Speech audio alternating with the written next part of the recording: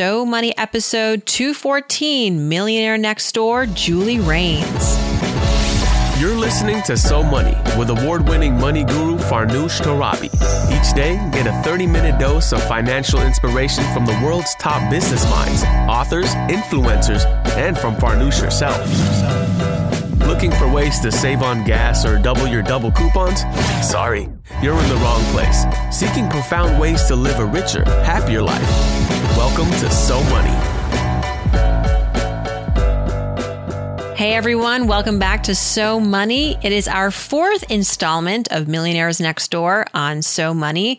I'm your host, Farnoosh Torabi. Today, I'm chatting with the lovely Julie Rains. She's a freelance writer specializing in investing in mortgages from North Carolina. She has a finance degree from UNC Chapel Hill.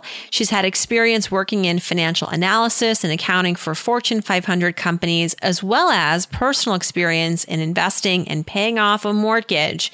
She shares her financial advice based on her own experiences and expertise on her blog, Investing to Thrive. And she's joining us today to tell us how she and her husband became millionaires.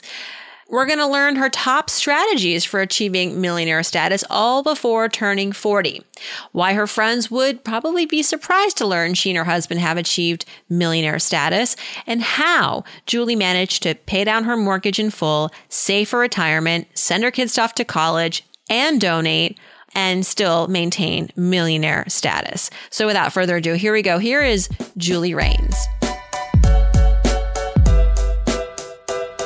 Julie Rains, Millionaire Next Door. Welcome to So Money. Excited to learn about you. Well, thank you. I'm excited to be here. You boldly emailed me and said, I am a millionaire next door. And I was really excited to hear from a female, I have to say. I got a lot of men writing in and protesting their millionaire status, being very proud of that. And I really was looking for some amazing women, and you qualified. Julie, Okay. you and your, of course, you and your husband are millionaires. And I want to know how you got there. And you did this before turning 40, right around the age of 40.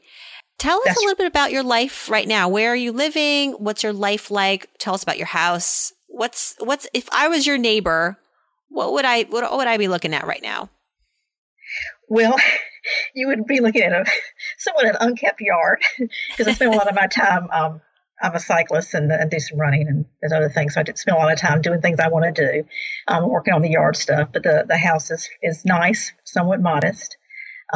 We have a couple of decent sized cars that I'm proud to say we were able to pay cash for in the past couple of years. So got that. We've got a couple. I'm in North Carolina, and fortunately the cost of living is fairly low. There's still some things that can be expensive, but it's relatively low compared to other parts of the country. And I've got two sons, two that are going away to college next week, actually. One for the first time, and one will be a senior. So, but very overall, somewhat modest lifestyle. I think I emailed you while I was traveling. That was a big trip for us. We went over for our 30th anniversary. Went over to Europe. Hadn't been there in about 30 years. Wow! And good time to go. The dollar's strong. Yeah, right. That was lucky. That wasn't really planned, but I'd gone. My sister had lived in London many years ago, and I was able to visit her, and very cheaply. And then we went on a big hike in the Alps, so that was a lot of fun. But yeah, I was glad to be able to. I noticed when I looked at some responses and looked at some of the dialogue and some of the social media, I thought maybe you didn't have as many females, so I thought I would step in there. So well, thank you. Yes, I very much appreciate it. You have a background in finance. How much of a key was that in helping you achieve your wealth? Well, I think it was more of a key than maybe I realized at the time when I got started. One thing that I'll go ahead and tell you what I'm not good at, and that is real estate investing. I don't have a very good visual sense. That's something I realized later, that I was poor visual sense, which again, maybe things I might not have picked out. The house that I picked out was inexpensive. So I looked at that part and then necessarily look at the beauty of it. But so that side I wasn't very good at, but I was good with numbers. And from a fairly young age, I liked numbers. And then I decided to be a business major at UNC Chapel Hill. And there I took started thinking I was going to be in accounting, and then took a finance class and really enjoyed that. And so I have a concentration in finance. But very early on, I started investing. That was just fun to me because you got to invest in businesses. And I was a business major and I was a finance major, so it was a good fit for me. Did you always seek to have this status at an earlier age? I think reaching millionaire status by your early 40s, late 30s is a tall accomplishment. Was this something that you thought of achieving at an early stage, or was there a pivotal moment at some point during adulthood? Honestly, it was not something I ever thought, I need to be a millionaire by 30 or 40 or whatever. And I think I'm a terrible candidate for financial planners. They just hated me because I never had goals. I just liked the idea of living modestly and investing, which is something I enjoy doing. I think later in life, I've learned to set goals and be more intentional about that. But it really wasn't something, it was just something that happened. I can kind of tell you, go into more of the story, but it happened more naturally. It's just something that I just, started investing and started getting interested in that. And I will say, I think everybody maybe at that young age, to a certain extent, had a lucky break. It was partly intentional, partly a lucky break. But it wasn't something I planned out. Well, let's dive deeper into your strategies. What would you say are your top strategies? Start with the biggest, I would say, of your strategies for achieving your status before the age of 40. Okay.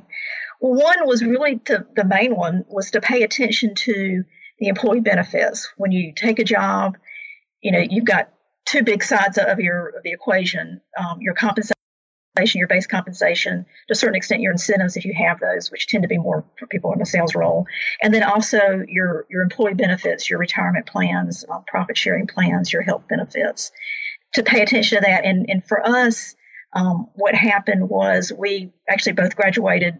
We both went to UNC Chapel Hill, didn't know each other. My husband was a couple of years ahead of me, but really had a hard time finding a job out of school. But he went to work for a company that was a very high growth company. And I went through one that actually went through some mergers and acquisitions. So anyway, we had kind of two different career paths there. But his company had a very good employee stock ownership program. And when we were making decisions about careers, that was one of the big things that I looked at and thought, him being able to make money and be promoted and acquire stock through this program was a big part of building our wealth. So really it was, it was your wherewithal and your knowledge, but these opportunities also came to you and you were smart enough to take advantage of them. That's right. And I think even if I hadn't taken advantage, I was going to say there was one right after we got married, the company I was working for was bought out and I was offered maybe it was probably a pending offer to move to a larger city, but the expense structure was so high that I realized that, chose this other opportunity. And I think even if I had gone maybe a different route, and we could have built wealth maybe in a different way, but in this particular way, this was the way we built wealth. And I realized a lot of people will work for a company and maybe they have a stock program and the stock program doesn't pay out. So we were fortunate to have a nice payout. You have no mortgage. Right. When did you become mortgage free? It's been a few years ago. During the recession when everything was falling apart, the stock market and the real estate and the job market, we still had our mortgage then. So I think it was a couple of years after that. And that was something that I wanted to pay off. It wasn't, I know a lot of people have a low mortgage rate now, maybe 2 or 3% or 4% or whatever. Ours was a little bit higher because when we bought the house, and I just don't want to refinance forever. But I did get a 15-year mortgage and refinanced, and then paid a little bit extra off, but really felt like the 15-year mortgage was a pretty good acceleration. So it's been a few years, and it's been nice. To me, that's so much more of an accomplishment in my own mind as far as peace of mind than accumulating the wealth, the stock market wealth. I think something that a lot of Americans struggle with, understandably, is juggling the mortgage plus retirement plus saving for college for their kids. Right. You did all three. How did you prioritize and save effectively for all of these things and ultimately pay off the mortgage while you were saving for retirement and also your kids' college? Well, let me say this. I don't have all the money. I have money set aside for my children's college, but it's not all on my 529 plan. That was, just to go back a little bit, those 529 plans weren't actually available when my kids were younger. So that kind of made things messy. And that's one thing it makes it hard because you are constantly juggling things. I think for me, living modestly and having a smaller house really helped a lot. not having a luxury car helped a lot. We lived even though, like I said, we have a fairly modest house, we do happen to live in a neighborhood that has some of the better public schools in the area, at least I think they are. So that was a strategy there, just keeping those fixed costs low and just investing. Like I said, I am not a great planner as far as knowing exactly what bucket to put everything into, but I felt like if you save money and invest money, you can then allocate the money to wherever it needs to go. So now you are how old? 54. You're 54. So right. You've lived this millionaire lifestyle for over 10 years. And would you consider yourself retired at this point, early retirement, or what's next with you and your financial life? Well, I don't really like to put a label on it. And I think I really felt uncomfortable I didn't really tell anybody, of course, and I don't know, probably half my friends don't know this anyway, but I felt now more comfortable with having the money. And of course, I feel like now I've gotten used to the idea of having money and trying to manage wealth. As far as me, I'm doing freelance writing. I've got a blog, that's Investing to Thrive, that I'm writing about. And that is actually, I'm trying to educate people, other people. I have my son who's become interested in investing, educate him. And then it's also helped me learn more, because I think I can always learn more. And so I'm not sure what my status would be. I call myself a freelance writer, and I just kind of leave it at that when I try to answer questions from friends or new acquaintances. What would you say is your financial philosophy? Well, really that anybody to invest early and to invest often. Even my son is a college student. He has a little extra cash. He decided to start investing it. He's made some good decisions. He's made some that were okay decisions. He's pulled some money out of the market because he felt like he didn't agree with the company's positions on, social issues, which was funny because I kind of went through that same process myself. But invest early, invest often. You can, if you make a lot of money, that's great. If you don't, you learn lessons. So I think by investing early, you can accumulate wealth. You don't necessarily have to, have a startup that gets bought up by Google or write a bestseller. Those things are great, but there's different paths to becoming wealthy. Absolutely. And like you said to me in your email, you could have picked a number of paths, but this path almost chose you.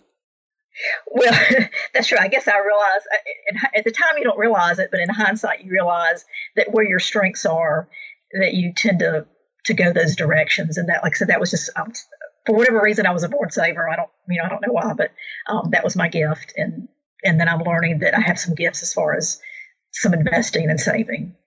What was your biggest money lesson growing up as a kid? You say now you're passing down your knowledge to your son. What was that like for you growing up, though? What was your exposure to money? Well, my parents were somewhat average. I mean, they were both, and so on my husband's side, our parents were both children during the Depression. So we kind of grew up with a frugal mindset. My dad always told me to save more than he did. But one of the biggest memories, I think, is when he was showing me his a mortgage passbook. I don't know if you've ever heard of a passbook or not. No, tell me about this. Well, and they had savings passbooks, and I guess they had mortgage passbooks. But it was like a little notebook that you would get from the bank, and you would go to the bank, and you would make a deposit, and you would update that information. Just during that transaction, you didn't have anything online, but you had a little passbook. So one day he had his passbook out, and I guess he was writing his check for the mortgage, and I was looking at it, and you could see the whole schedule. Instead of looking at something on Excel, you could see the whole mortgage amortization schedule. And I thought, how does this work? And then it seemed obvious by looking at how it was all laid out. And that helped me understand how mortgages worked and how loans work. And I think maybe subconsciously on the flip side, I started understanding that wealth could be built the other way as well. So you're paying off debt. He also mentioned, he had a fairly low interest rate. You don't want to pay off too early because the bank, he could make more money at that time in a savings account. That's probably not like that anymore, but. No, anything's better than a savings account if you're looking to make money with your money. What was your biggest financial mistake throughout the years that you think, I wish I hadn't done this, or, I'm glad I did it because I learned a ton, and it was markedly your greatest money mistake? Okay. Well, and I've thought about that. And I think I've written about this one other time. When my husband was looking to leave his job, he had a retirement, several different retirement plans with his company, and he had the stock ownership plan, which was really the money that was kind of the big money that we worked for, but basically stock was given to you. The other was the 401k, and we didn't accumulated quite a decent amount in that. And so, but when we consulted with people about that, we talked to a CPA and we talked to a financial advisor who was also associated with a piece that was recommended by the CPA. And we talked to a few other people. I think I consulted with somebody that I knew about how to use some of the retirement proceeds. And the company gave us some information. But in all of that, the one thing that nobody really mentioned was when you did your rollover, the way that our rollover was going to work was that your money was sold, the holdings were sold, and then reinvested at a later time. Well, during this time lag, the holdings that we had, the market was at a very low. And then by the time we reinvested, the market was a high. And I'm estimating maybe $100,000 that we lost in that move. Whoa. And so that was, to me, I think maybe I've heard you say this, Farnoosh, is nobody's really going to care about your money as much as you do. Mm-hmm. And you really need to do your research, and you need to, which I thought I had done, and you need to create that strategy. A lot of these advisors probably knew that, but maybe they didn't think of it as relevant or significant or whatever. So you really have to ask very pointed questions when you're working with people. Well, it's not their money. Right. Yeah. So they don't get paid. That they don't have any commission. They get the same commission. If they get a commission, it's going to be the same. So right. So, but I think, go ahead. No. Go ahead. What do you think? Well, I think I learned. It was a very difficult lesson there to learn that not to trust people, which is a good lesson. I think I also learned not to. If you make mistakes, you're just going to make them. And you just have to move on. You can't regret that. I like that. I like that. You live, you learn, move on. Right. You got to move on. Right. Because you almost miss more opportunities when you keep looking back. I think I've found. But I've also learned that in that case, a lot of times there's trade-offs. We were looking to diversify that holding, and when you diversify, sometimes you're going to give up some growth. You're hopefully get more stability, but you're going to get some growth. When you invest, you're talking about trying to juggle the different things as far as your mortgage versus your 529 plan. If you put the money in the mortgage, you might not have the money for the 529 plan. You don't always know and the tax laws might change to be in favor of something that you didn't do. You don't always know what's going to happen. So you just need to make the best decisions you can and just move forward. Speaking of best decisions, what's your So Money moment, Julie? Well, my So Money moment is just something fairly recently when I'm participating in a stock contest. And the motif this year it's through Motif Investing. It's something that Jeff Rose of Good Financial Sense has put together. And right now my account itself, and there's a little bit of nuance here, I'll explain in a second, but my account has grown about 15% this year, which I'm proud of. And that's something that I've really been trying to work on. It seems to me it's easier to accumulate wealth, but it's harder and more complex, or can be more complex to manage wealth. And so I feel like getting some techniques as far as building a portfolio and managing that and getting a good return on that is something that I'm proud of. Absolutely. Along the way, you must have mastered some habits, Julie. What would you say is your number one habit that has directly correlated to wealth? Well, one of the things I think that has helped me quite a bit is, looking at, we put a lot of money on our credit. We put a lot of charges on our credit card because there's some protections there. It also gives us a little bit of time to pay off. But just to look at those charges regularly, hopefully monthly, and stay on top of those. And one of the things that maybe I haven't always been doing, but I remember when I was reading your book, When She Makes More, is that there's certain times in your life when things change, and really to go back and revisit your life and your spending habits and what you're doing and make changes that. And I think looking at your credit card statements and your whatever bank statements you have and seeing some of those trends and then making those decisions and making the changes when you need to make them. All right, Julie, are you ready for some So Money fill in the blanks? Yes. You hesitated. Don't worry. Yes. softball. If I won the lottery tomorrow, $100 million, the first thing I would do is? I would establish a foundation and then so I can give grants out.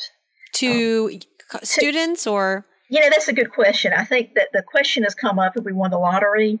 I figured a lot of people would be asking for money. And so I've talked to my son about this some.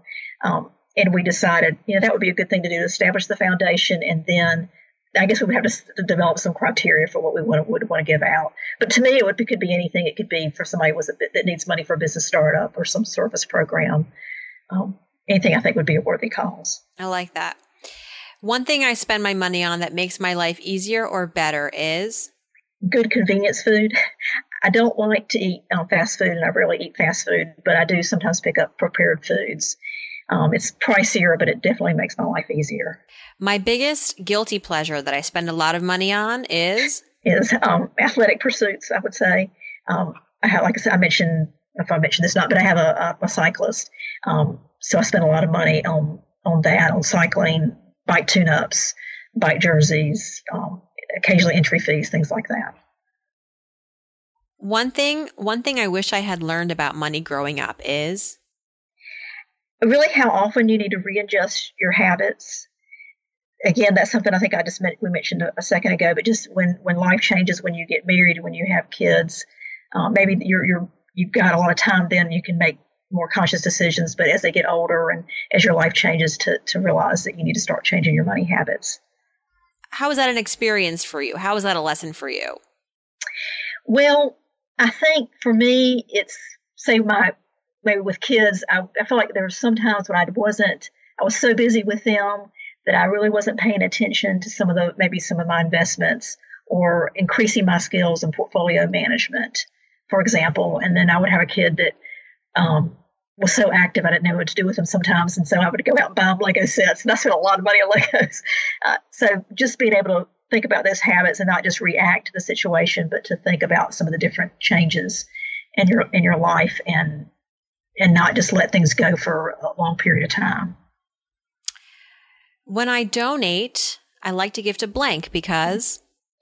Well, I like two things I thought about is my church and then also causes championed by my friends, because my relationships are really my priorities.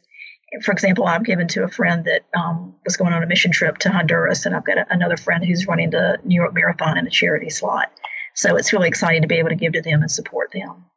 So you're able to pay off your mortgage, save for retirement, send your kids to school, go on vacations, and donate and give back, right. And be a millionaire by 40. I think that we are getting to quite the headline here. Great. Thank you. And last but not least, Julie, I'm so money because?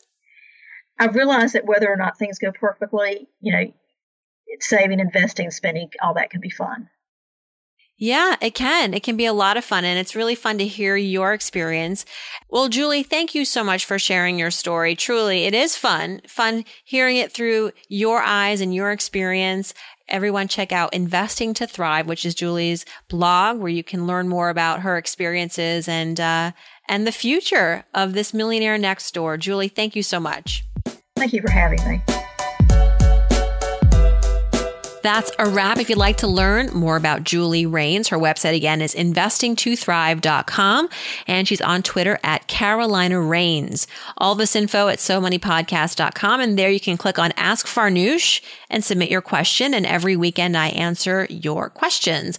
And as a reminder, if you'd like to win a free 15-minute money blitz with me, hop onto iTunes and leave a review for this show. Every Saturday at the top of the program, I select one new iTunes reviewer to get that 15-minute money session with me. So go for it. You and I could very well be connecting. Thanks so much to my millionaire next door, Julie Rains. Tomorrow, we're going to hear from millionaire next door, Jeff Johnson. He's in his 30s and he's got millions. So stay tuned for that great episode. And in the meantime, hope your day is so money.